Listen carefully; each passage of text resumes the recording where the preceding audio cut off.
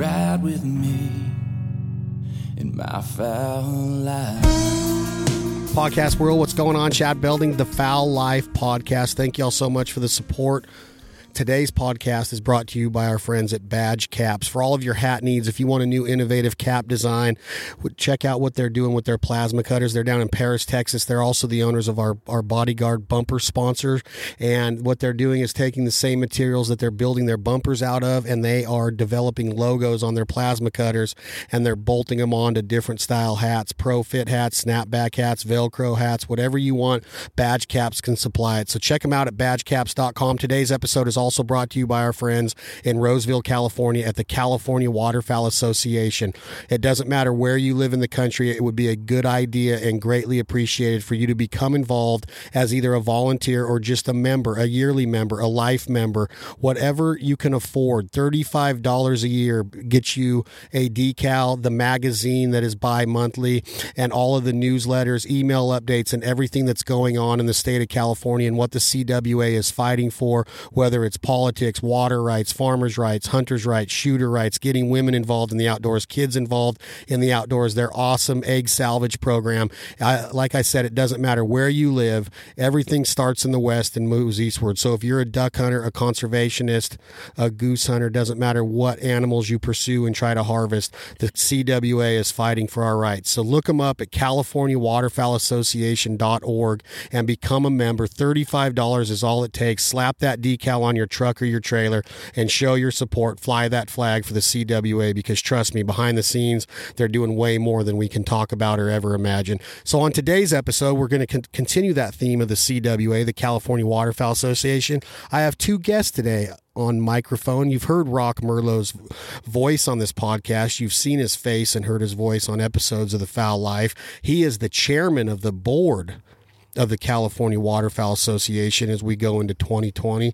And today we also have Miss Mandi Agosta from the great city of Los Angeles, California, now living in Davis, California, where she attends UC Davis, and she is part of the California Waterfowl Association's new hunter program, and that's what we've been establishing the last couple years and experiencing the last couple days, being up in California in some great duck blinds and having some great laughs and creating stories and memories. So that's what we're going to talk about today, is what the California Waterfowl Association is doing to get new blood into this lifestyle, because we can't depend on it to do it by itself. We have to work at this, guys. We have to create programs and mentorship programs that will introduce this great lifestyle to new people. Rocque, talk to me a little bit about where you've seen the CWA develop their new hunter program, what it means to be a part of it. Give us a little of the backstory on it and what's going on with the CWA and their new hunter program.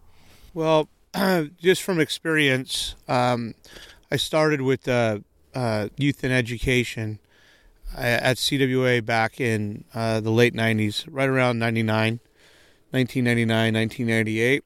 And I was working with this woman. She was the chair of Youth and Ed for that committee, Judy Yost. And so I was helping her. We had a few hunting camps up in Northern California at that time. I think there was 3 a year that were going on, and Judy was running them. And now today, 19, 20 years later, we have a very extensive program throughout California. We have them from adult level, beginning hunter camps, to the college level camps, like we met Mandi at the UC Davis camp at Bird Haven, and then all the way down to beginning hunters in the youth division, which is all the way down to 5-6 years old. We'll have them. We also have family camps there in the Soon Marsh, which we have probably 3 to 4 of those a year at Grizzly Island Ranch, a CWA property. And now we have Sanborn Slough and Butte Creek Island Ranch, where we have youth and family camps. Our outreach is probably touching, I was just recently told, about 12,000 kids a year through CWA. in various classroom and camp education platforms. So it's really grown considerably since the late 90s. And like I said, we were fortunate enough to meet Mandi 2 years ago out at Bird Haven. Paul Bonderson puts on that camp with CWA. And that's an amazing camp out there. I can't remember, Mandi, what do we have was there about 30? 15. 15. Students, There was yeah. 15 students from UC Davis. And there was a couple professors there, and there was quite a few people that day. But before we get to the camp, the actual physical camp, how does it happen on campus? Where are you at? Is there a flyer that's posted on a door? Are you in a biology class and they drop a little hint that this could be going on and your eyes open? You're like, oh, I wonder what that's all about. How does it happen when you're sitting there in campus? Yeah, so I was in the Wildlife Fish and Conservation program on campus, and John Eady's the professor that ran the program. He's our waterfowl professor. And he would send an email, our listserv, whether it's the college or it's our actual program, we'll send out emails to students about job offerings, announcements of anything that's going on. And so this wasn't an announcement, or sometimes it was talked about in classes. I heard about it from a class because I had developed a relationship with John Eady. And so he was talking to me about it, and I was like, I think this is such a great opportunity. And I had never gone hunting before, so I got really excited about it. So I applied for it, and it's actually a pretty, not intense application, but it's very competitive because you have 50 to 60 students trying to come into this and trying to get a part of it, but we only have about 15 spots that they can actually fill. Any idea how they chose? Yeah, so they talked about, they made it a priority for seniors because juniors had an opportunity to do it again or apply again the next year, but seniors had a really high priority. It was often like if they saw that you could be a part of those agencies that were going. So like we had people from CWA that were there guiding, or any type of like state or federal agency workers were there. And if they knew that that was something you were interested in and you were someone that could be there and communicate well with them, they wanted you to go. And especially if they saw like a strong passion for you and if you were interested in wildlife and especially waterfowl, they made that a high priority for those students. So at that time, you're a senior, you're a junior? I was a senior. So you're about 20, 21 years old at this time? 22? 23. 23 years old, senior in college, and you had never, ever been hunting before this. Mm-mm. You came from a family that owned guns. Yes. They shot, they might have plinked around a little bit. Yeah. But up until this point in your life, at 23 years old, when this application is put in your hands, or you go online to fill it out, you had never aimed a gun at an animal. No, definitely not.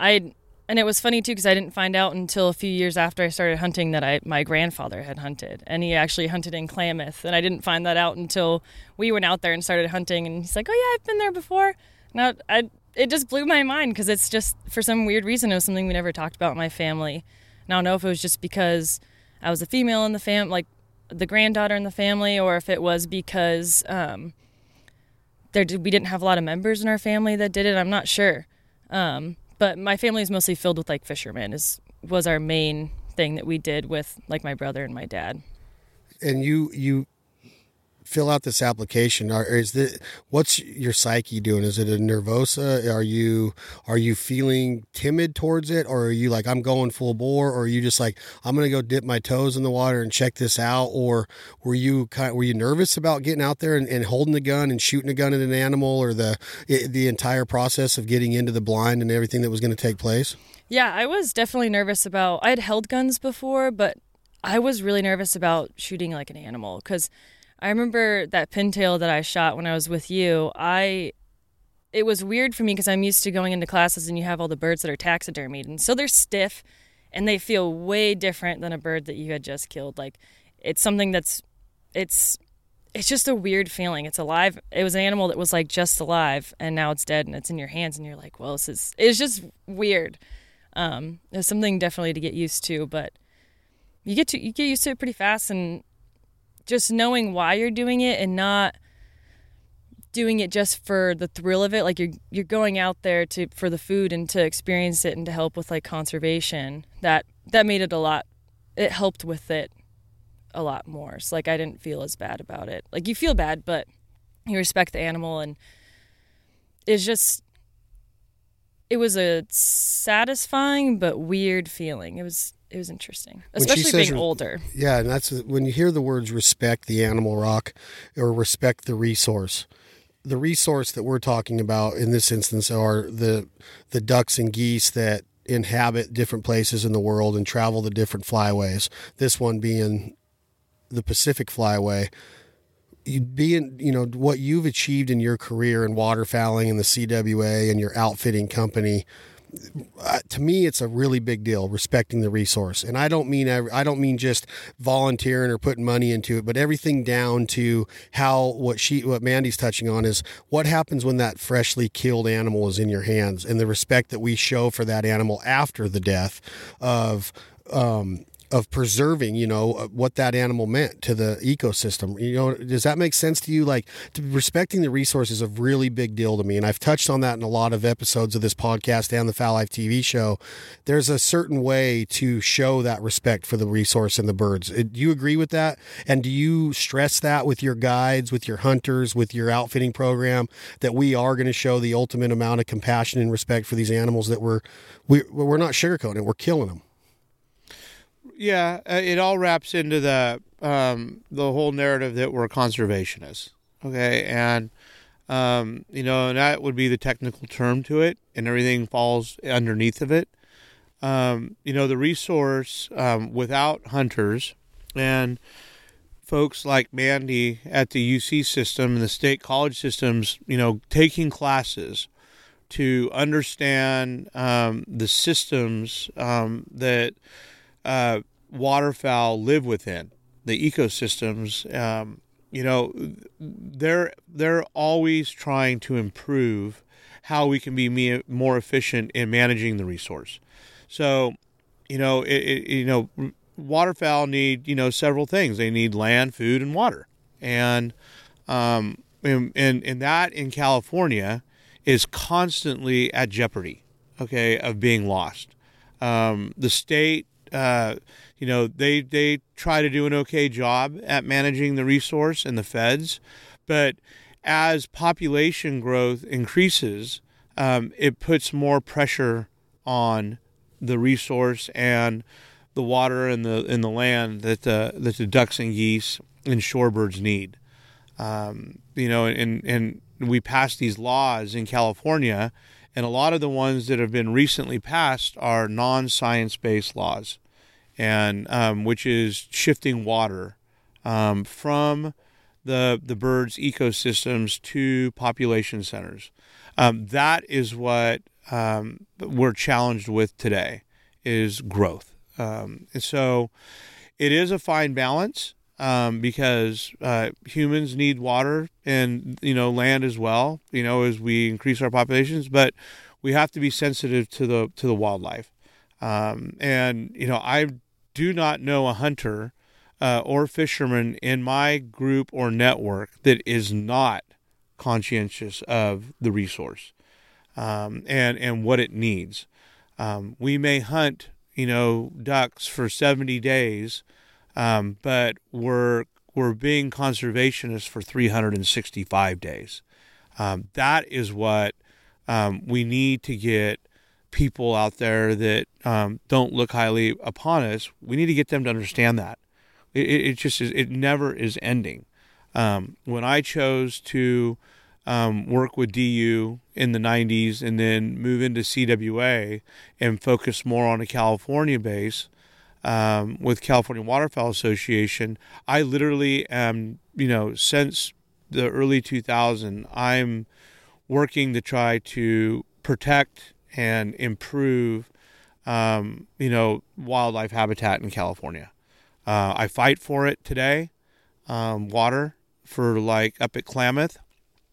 I try to educate and help what I can with kids like Mandi and her other student friends, and trying to educate them on really what we're here for. I think they know the challenges in the future. It's the elephant in the room most of the time. California is a challenging state, but you said it at the beginning of the podcast. What happens on the West Coast, and mainly California, we're like a little island over here, and the bureaucracy in this state dictates a lot of times what the those that are against what we believe in, they test the waters here, and if they get a win here, then they try to carry it into the central part of the U.S. or to the East Coast, and that's scary, because as you all see, so often you watch what happens here in California.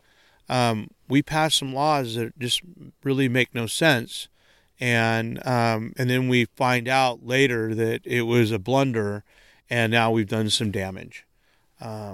Whereas the hunters and the fishermen, they're in the resource or they're exposed to it. Like I said, 365 days out of the year.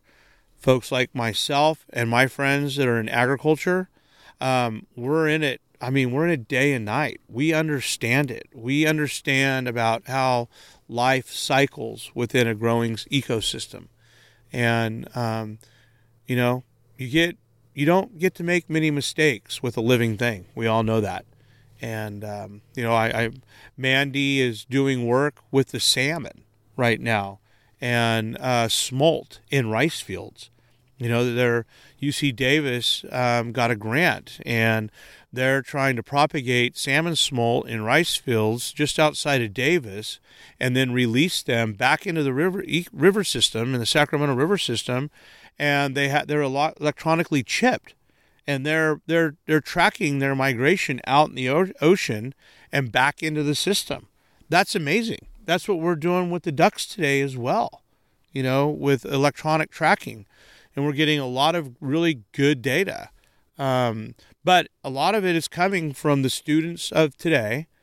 It's up to us, Chad, our generation, to help them along and to get more involved with protecting and the actual ecosystems that the resources live in, mainly the waterfowl.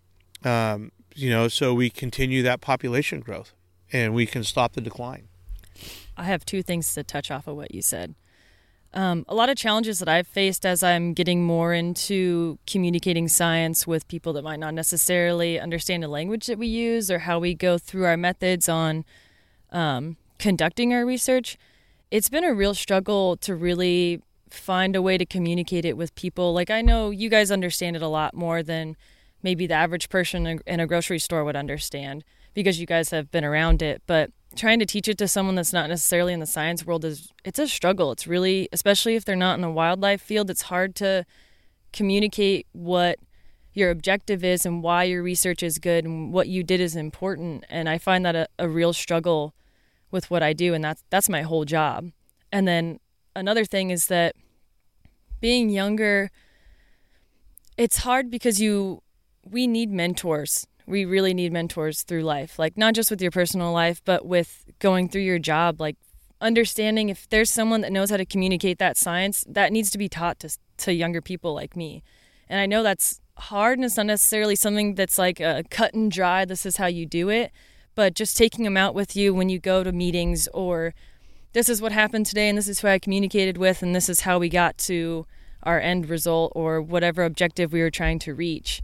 Whether it's taken a year to do it or it's taken a few hours to do, I think that's really something that's really important that needs to be taught. Like, we need mentors, and I know it's hard and I know it puts a lot of time on mentors, but I think it's something that's really important because that'll just help move science and information along so much faster, because then it's not something that we have to spend as much time trying to learn on our own. It's something that we can learn from all of you. And I do. I think at times, I think we take advantage of our day-to-day actions, like when we were out hunting. I'm going out there, and Chad and I are setting the decoys, throwing this out, and I was probably a little jumpy on you, and I said, grab those decoys. Well, you didn't really know what we were doing. Yeah, definitely not. I'm used to people that I'm with all the time. Everybody knows what we're doing. If there's 2 bags of decoys sitting there, some things in the back of the Ranger, that has all been brought out to the field. It's all going out, and that was probably the first time you've been on a spot hunt like that, where we just pulled in with all the gear and we have to set it all up. And I had to slow down and just think about it. I'm like, oh, this is probably her first time setting up like this. Well, and explaining why, too. Why? And I needed to. And so we set it up, and, we made the comment where, someone made a comment, well, we should have a lot more decoys. Well, in that situation, what we were in, it was a small kind of pothole type, system that we were hunting in, and it doesn't take a lot of decoys in there, so explaining that to you and you experiencing that, you'll remember that hunt. Oh, yeah. That was one of your first ones like that. And, it was exciting with you, when you ask questions and stuff. Excuse me. So, we do, and I don't consider myself a mentor, but at 52, I am now, I have someone in their early 20s. And I remember when I was your age, and I think back now over the last 30 years, I bet you I've had a half a dozen to 8 mentors on various parts of farming and hunting, and, more so than my father, But that's kind of what she's touching on, is that when you were her age, you had already had Larry, your dad, your uncles, who were well ingrained in the waterfowl culture, and especially in this area. So by the time you're 21, you knew everything from concealment to decoys to dogs to even higher elevated things in the waterfowl world, like leasing of land and farmers and networking and developing that trust between landowners and hunter to go in and put a pit blind in one of their rice checks. You had a good head start because of your mentoring of your family. Right. And a lot of what you say touches me too, because I grew up in a hunting family. So we take it for granted a lot of times is when we get around somebody like Mandi, we go out there and throw the spread out. And now I'm sitting here going, damn it, we could have done a better job of elevating the instructional part of what we were doing and not taking it for granted that Mandi knew what we were doing or why we were doing it or where the ducks were going to approach from or why we did motion decoys here and not here as far as the ripples go. What are those ripples showing? What does chocolate milk effect mean to water when the ducks are stirring up all of the sediments? And we should have been more thorough in our approach to that with somebody that's out there. So see, now we're learning from you on how to be better mentors. So it works both ways of like what you need, what you want, what your expectations are. And it's not just we're out there and it almost becomes second fiddle or second nature, like riding a bike. It's another duck hunt. But we didn't stop to go, oh, wait a minute. Does she even know why we're facing this way and not that way and all of that kind of stuff? So that shows us, hey, we need to be, when you take on the responsibility of being a mentor or participating in a program like the New Hunter program that CWA offers, we have to do a better job, Rocque, of the little things of why we did it. Like we wanted you to go scouting with us on Thursday night. You weren't in town yet, but we want to kind of show you what was going on and what the ducks were doing and how they were all, because if you would have saw what we saw where we hunted yesterday, you would have been like, wow, there's a lot of ducks in this area, right? So, but we need to do a better job of mentoring too, that we don't take it for granted. And that's a good point that you just brought up. So I don't know if an apology's in order, Rocque, because you were in charge, Rocque. Yeah. Oh, maybe from Rocque. But it was, I said, I I was a little jumpy on her in the morning. It didn't bother me. And, because we were stressed and we were under pressure. And if we would have taken the time to slow down to think about what we were doing there,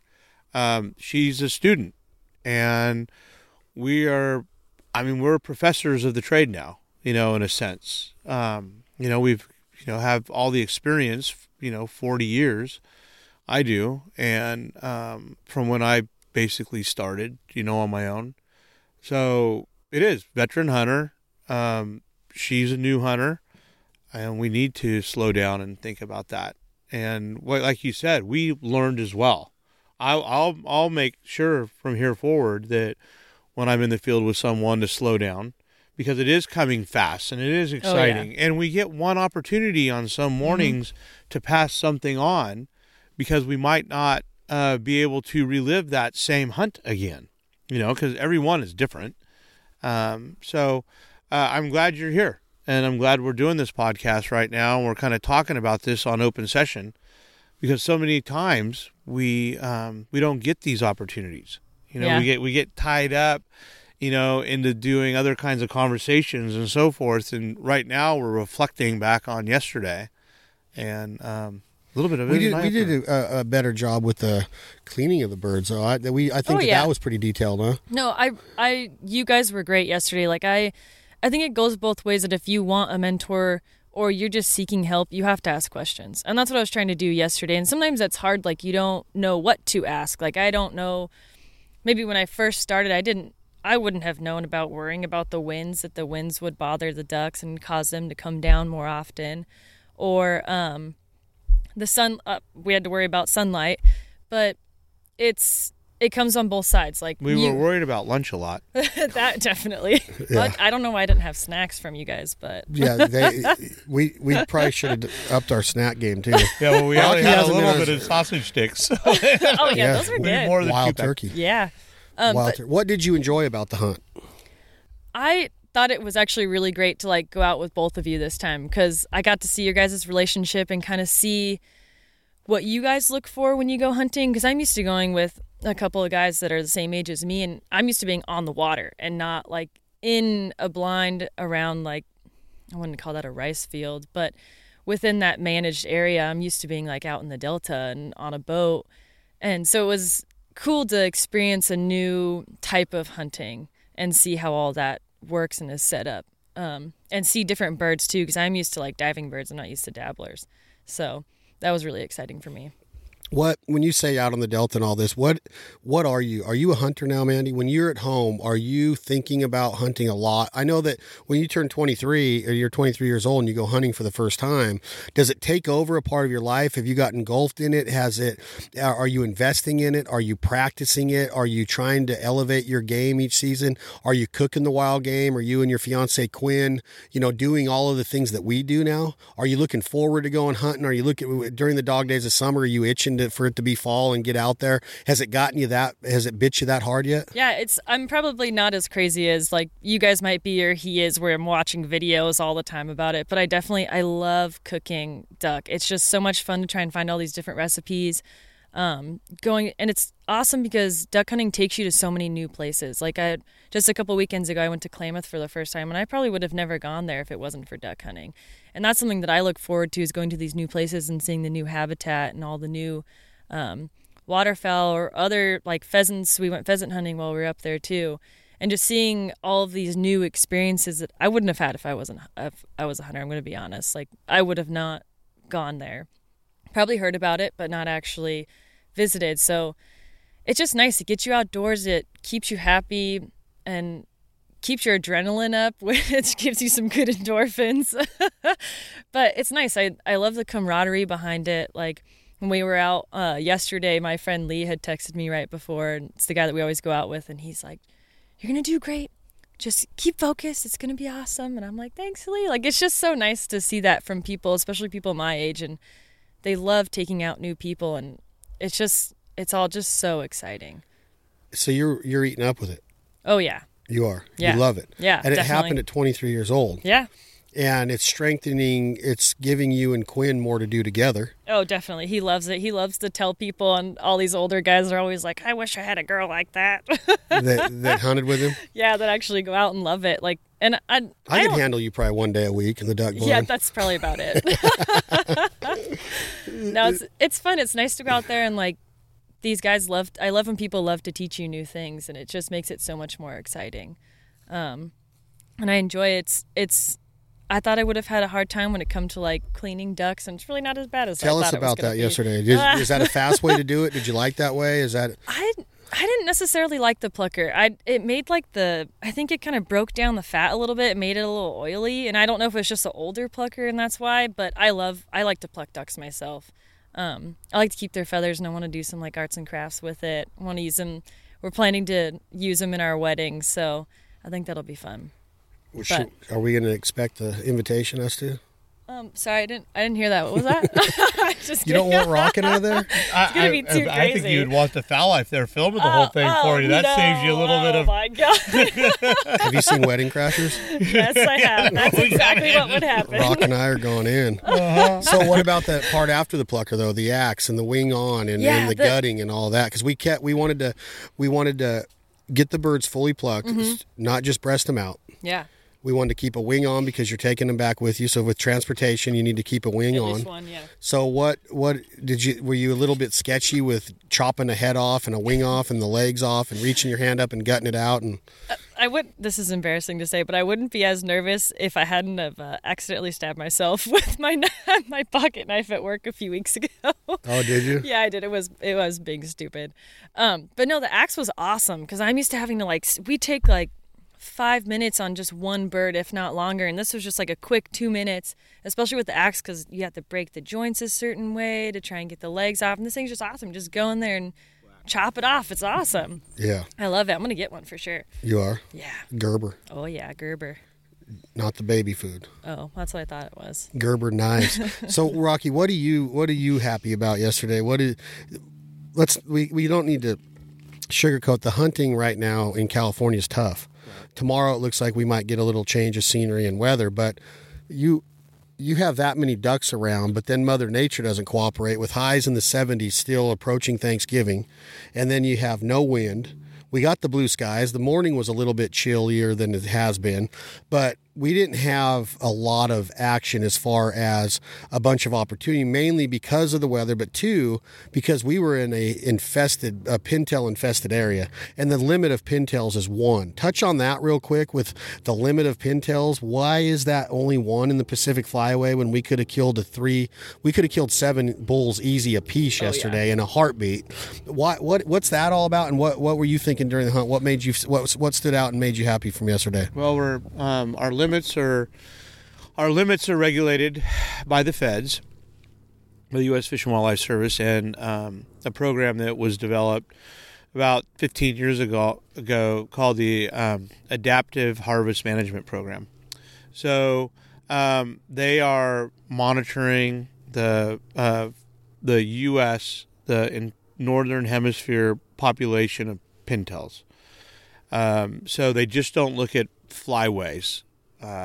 We're working. CWA is working on that right now with the feds because the Pacific Flyway does have a significant amount of the pintails across the entire U.S. All the flyways, and so it's probably at the time where we probably need to go back and look at flyway per flyway with these, and so they're looking at the science base right now that we've developed.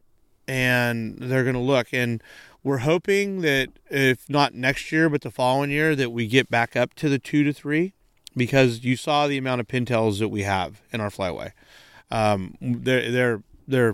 They're solid. I mean, that population is doing very well, and we have a lot of drakes. So hopefully the one is for this year.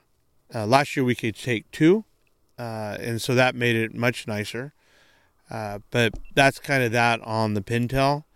But in whole, I look at what yesterday told me and showed me was to appreciate the weather that's coming. Okay, we did go through the entire process yesterday with the setup early in the morning. We did have, Tyson in there with his cameras and so forth. We had no wind. We were trying to set birds up to put on film, and the birds would want to come in behind us or on the side of us. They would come in, they'd slide.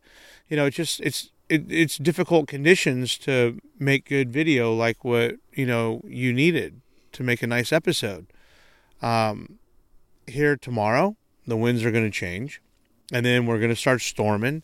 The temperatures are going to drop, and the birds are going to start, responding much better to the call. We're going to get migrations now are going to come in from Klamath. We're sitting on 376,000 ducks up in Klamath. That's exciting right now just because of the past 15 years. we haven't had significant populations up there. So we're going to get in, I feel, to a more trending duck season that we were used to years past. So, you have to have bad days to appreciate the good days, as the saying goes. That's something I'm learning. And that we looked at yesterday is not a bad day. I mean, we've already had the conversation here that, we had Mandi in the blind, and we were educating, we were mentoring Mandi on waterfowling. She's a student, and, so the good days are coming. And hopefully, Mandi, you come back this season with us and you hunt more. We would love to have you. That'd be awesome. I personally, myself, my days of guiding for money are gone. I'm not into that anymore. I'm more into taking new hunters out. I get way more satisfaction out of that. We still have the guide service, but I have my young guys doing that, and that's their gig. They like to do that. So, but personally, I like doing exactly what I did with you yesterday and today. While we're on the subject of teaching, Rocque, talk about with your experience. One of the easiest things to know about what wind does to waterfowl is that they're going to approach and set in to the wind. Okay, so you can know that if you get the wind at your back, they're going to go downwind of you and then turn upwind into the wind and set their wings and put their feet down and try to drop into the decoy spread. But besides that, Rocque, besides the point of them, the wind lining them up, what does it do? What do you know tomorrow with the geese that we're going to be hunting tomorrow? Mainly specks and, snows. What does wind do? Besides just lining them up, does the sense of urgency it gives them, they don't fly as high? Do they get down quicker? Do they have, like what I just said, a sense of urgency to get to the ground faster because they don't like fighting those winds? It seems to me like they get in the wind and they roll with it during the migration. We all know that on a good stiff north wind. But why does a waterfowl hunter love and need the wind in addition to just lining the birds up? Well, tomorrow, we're going to be using our full bodies, decoys, our Avery full bodies. And if I didn't have the wind, they would be just like little statues out there with no movement. Tomorrow, the spread's going to come to life. And we're going to be shooting over approximately 700-800 full bodies. And if I had a day that there was no wind, the geese would pick us apart really quick and flare out. So I mean, tomorrow the spread's going to look alive. The wind will set the birds up. It will blow them off of the big water, so they won't want to be sitting on sheet water tomorrow on the refuges. They're going to want to push off, and they're going to come to feed. Is there a reason for that? Well, they know that I think the pressure is going to be changing. We do have a pretty big system coming out of the North Pacific, and it's cold. So I suspect they're going to sense that, and they're going to want to come and start building up their energy because it is going to get cold. We're down into freezing temps on Thursday. And then up north, like I said, in Klamath, it's going to be snowing up there on Wednesday.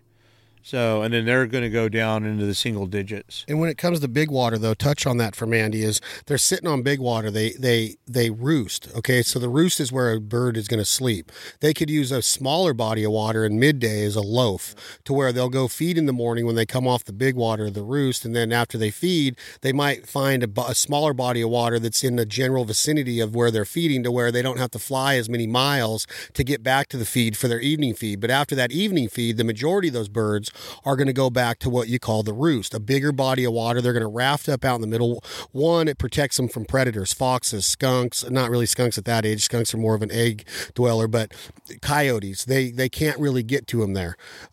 So when those high winds come up, Rocque, you can imagine what big water does, when the waves start to come and the water starts to move and those birds are fighting that, the water's splashing up on their wings. It makes them, I'm just talking what I would feel like. I would think they'd be uncomfortable out there. So So they're going to fight, they're going to get up out of that instead of fighting that high wind and those waves and that current and everything. They're going to get up out of that, either go seek smaller body with cover around it, or they're going to go out into a dry field and they're going to eat they're going to go eat anyway, but that high wind is going to keep them from staying on that big water longer or staying on there all day. And there's a lot of advantages that come with wind when you're a waterfowl hunter. So when you look at that day yesterday, we literally had no wind. And we're trying to shoot birds that have the ability to fly at 400, 500, 600 yards high. They're up there. They don't need to come down. They really don't. And when they don't have to fight a wind or have that sense of urgency to get down, Rocque, tell me if I'm wrong, but your decoys get real. You get ripple on the water when there's wind. So when they're up there on a day like yesterday, man, and they're looking at that water, it looks like glass or cement. Everything's still. There's no sediments being kicked around. So as a duck hunter, if you're going to hunt that yesterday, you want to use the jerk string. You want to get out and run your dog through the decoy spread. You want to walk through the decoy spread and stir up those sediments. So from the air, those birds looking down are like, well, it looks real. There's some ripples. There's some muddy water. Chocolate milk effect. It looks like that's that what we would call quote unquote ducky.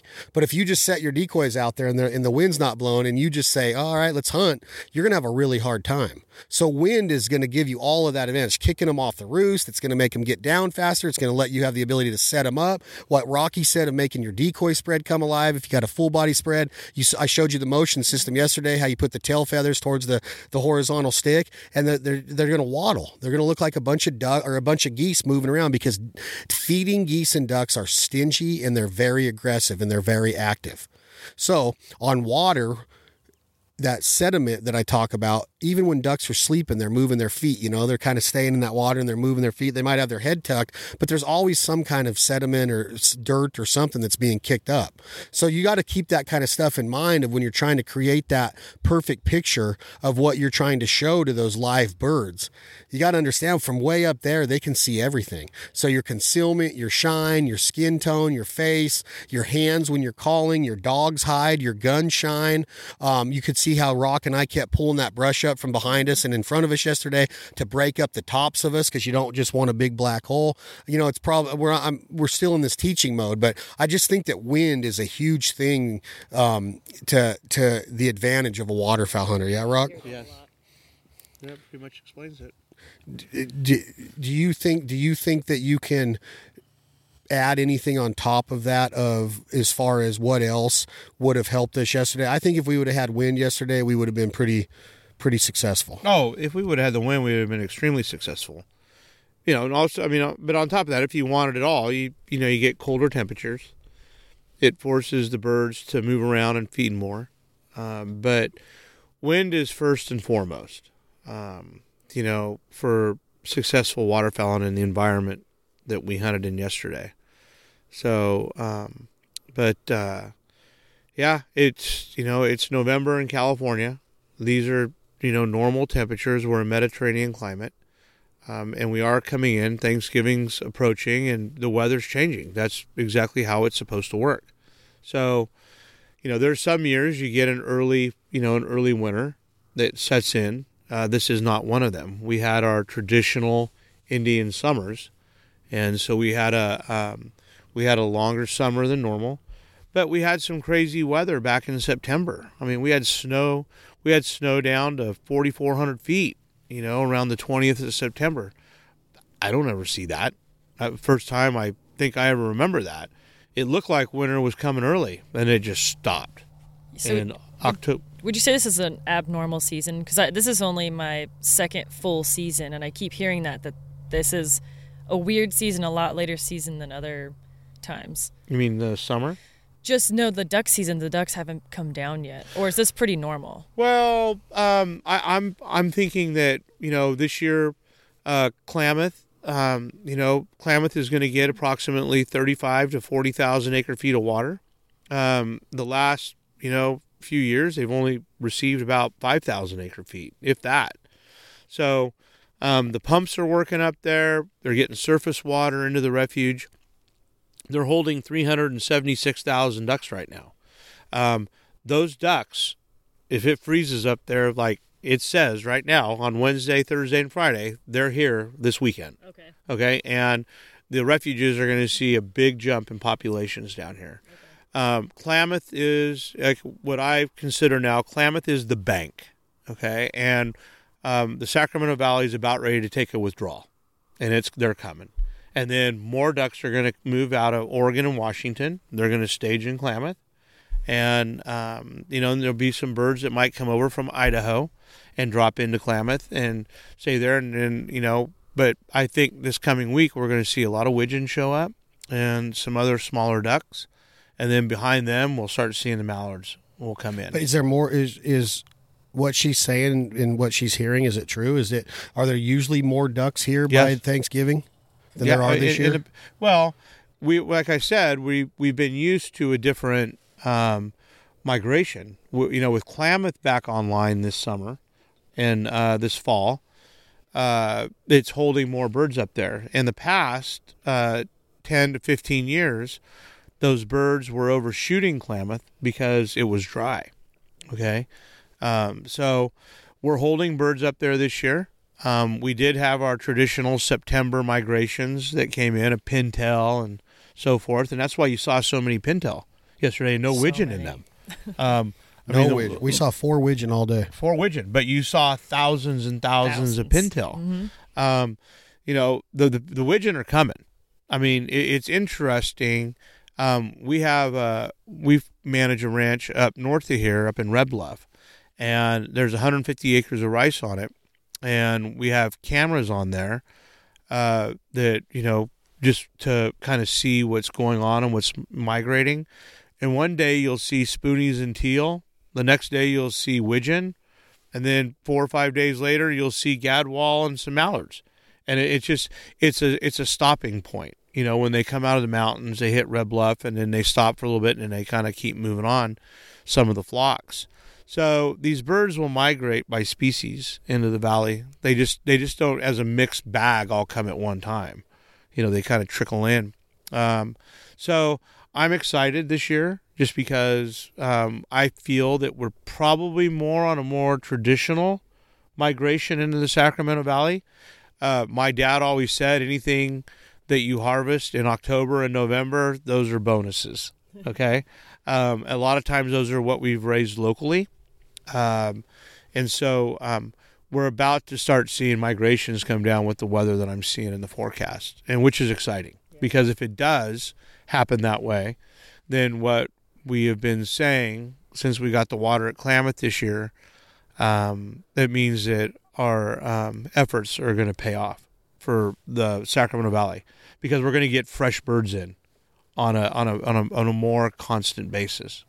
Does that get you excited hearing that, Mandi, being a new hunter, learning about the migration and weather and how everything's going to come together to push more birds into your area? Yeah, all I keep picturing is canvasback.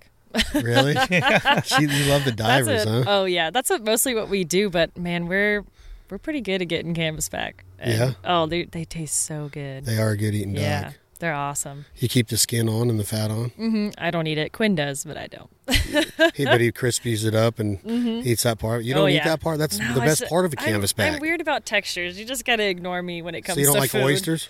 Oh, no, it's disgusting. Sushi? I like sushi. Well, that's a weird texture. Well, you eat the cooked stuff probably, huh? It took me a long time to get used to like raw sushi, though, because I started out everything had to be fully deep fried, and then now it's like not as It didn't take you long to get used to that gun yesterday. Talk to me a little bit about that M2 Benelli. Did you like it? Oh, yeah, it was nice. It was nice I'm used to pumps, so having an automatic was great. It shot really nice. It didn't have a huge kick on it. It was great. Yeah.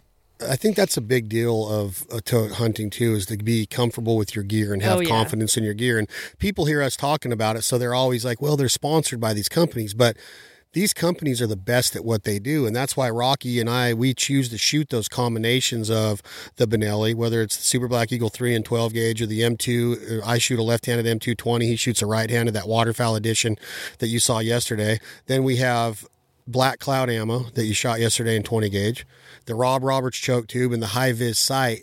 If you have the ability to have all of that, to be a better marksman, to be a better shot, why wouldn't you?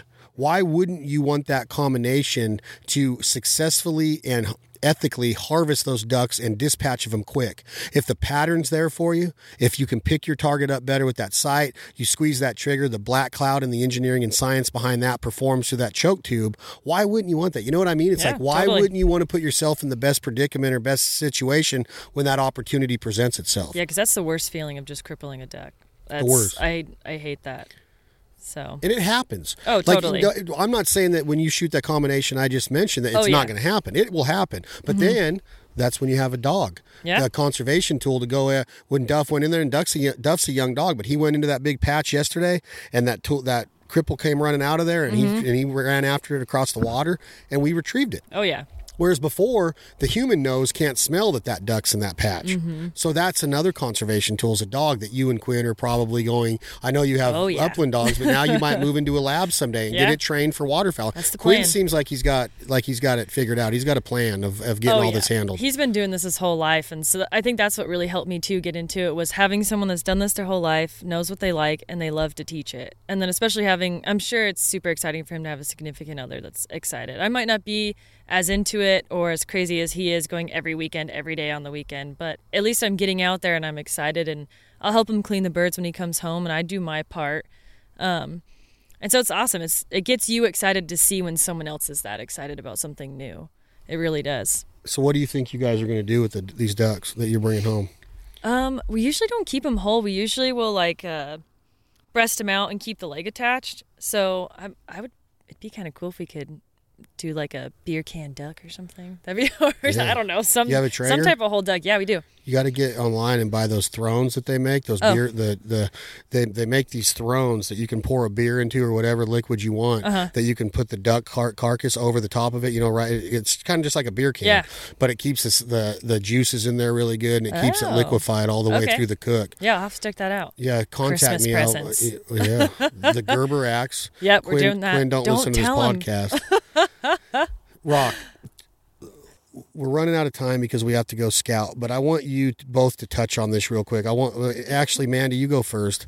If you're talking to somebody, let's say that you're on a national forum right now, and there's a bunch of girls out there in their 18 to 25 year range, and they are in college, or they're just out of college, or they're just going into college, and they're interested in this. Talk about what's the next move. What finds you somebody, like look up the CWA and what they're doing. Maybe contact the CWA because they're very forthcoming with their information. But tell me what the CWA means to you as a 23-year-old woman in America, a woman huntress, a woman conservationist, a woman living off the land, living organically, cooking her game. That's a big deal to me. I don't think that there's a better or cooler lifestyle than living off of the land and being a provider. Now you're providing for Quinn. You're going to bring some of these ducks maybe for the holidays for your family. Oh, yeah. Then if you guys move into kids someday, now you're going to be a provider for those kids. Talk to me what that means to be a woman. What are you going to tell other women? What does the CWA mean to you? And just give me a little bit of the highlights of what's happened the last 24 months of your life. Yeah, it was easier for me because I had someone that was into hunting and wanted their significant other to be out there with them. But if you're a female and you don't have a significant other, you can go find friends, or there's groups like especially CWA that does the women's camps. And so I went and did CWA's bow camp. I forget what the acronym stands for. It's Becoming an Outdoor Woman. Yes. And they do all kinds of stuff. Like, it's not just duck hunting. They go out there and we did like archery. They went and taught us to use a tiller handle on a boat. Like, that was so cool.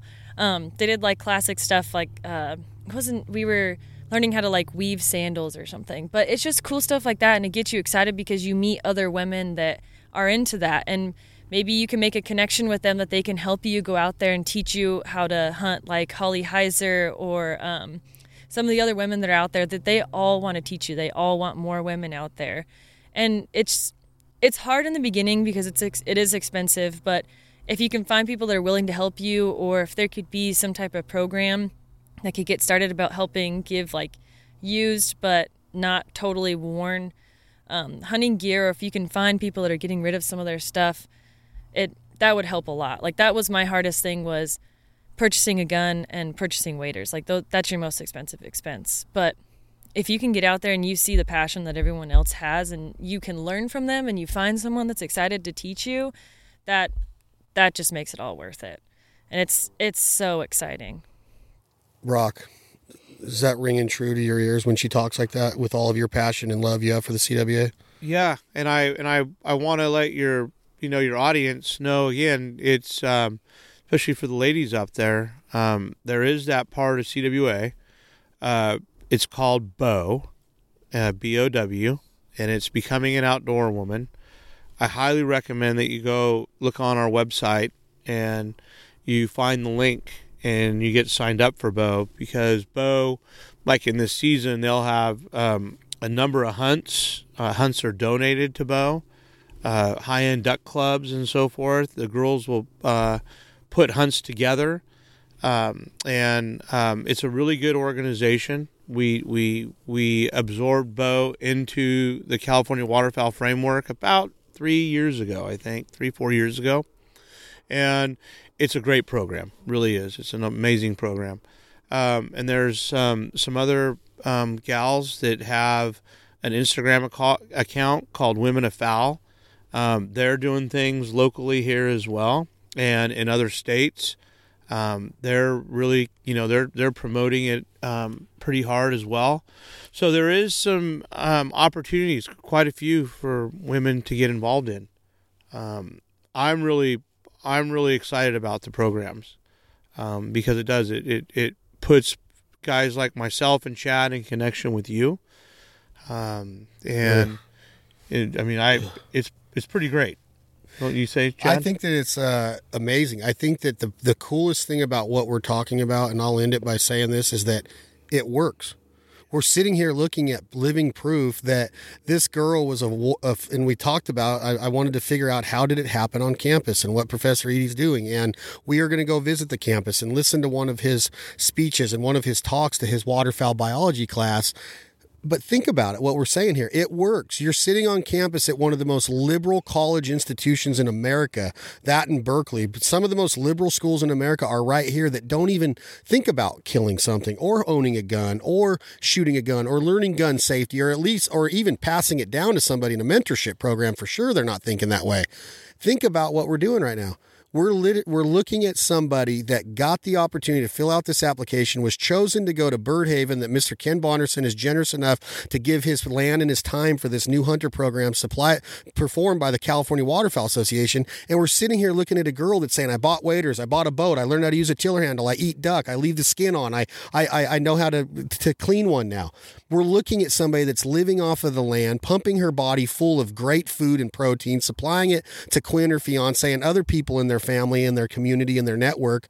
What is cooler than that? So right there, that is enough for somebody to go, the California Waterfowl Association is to be taking serious. They're legitimate in their cause, in their activation, and how they orchestrate what they're doing. They instigate something, they follow through, and then they execute. From their egg salvage to their new hunter programs to now the BOW program, becoming an outdoor woman. Their youth camps are amazing. Their banquets are amazing. The stuff they do with Senator Berryhill and Congressman LaMalfa, everything that they're doing is legit. So if people listen to this and they don't go search out Cal Waterfowl, or go search out your Instagram, which is Mandia, MANDIA 315 on Instagram, or at Merlo Waterfowl, MERLO, at Merlo Waterfowl on Instagram, merlowaterfowl.com, look at what these guys are doing in conjunction with the California Waterfowl. Is the CWA website calwaterfowl.org? Is it it's calwaterfowl.org, right? Or is it californiawaterfowlassociation.org? Just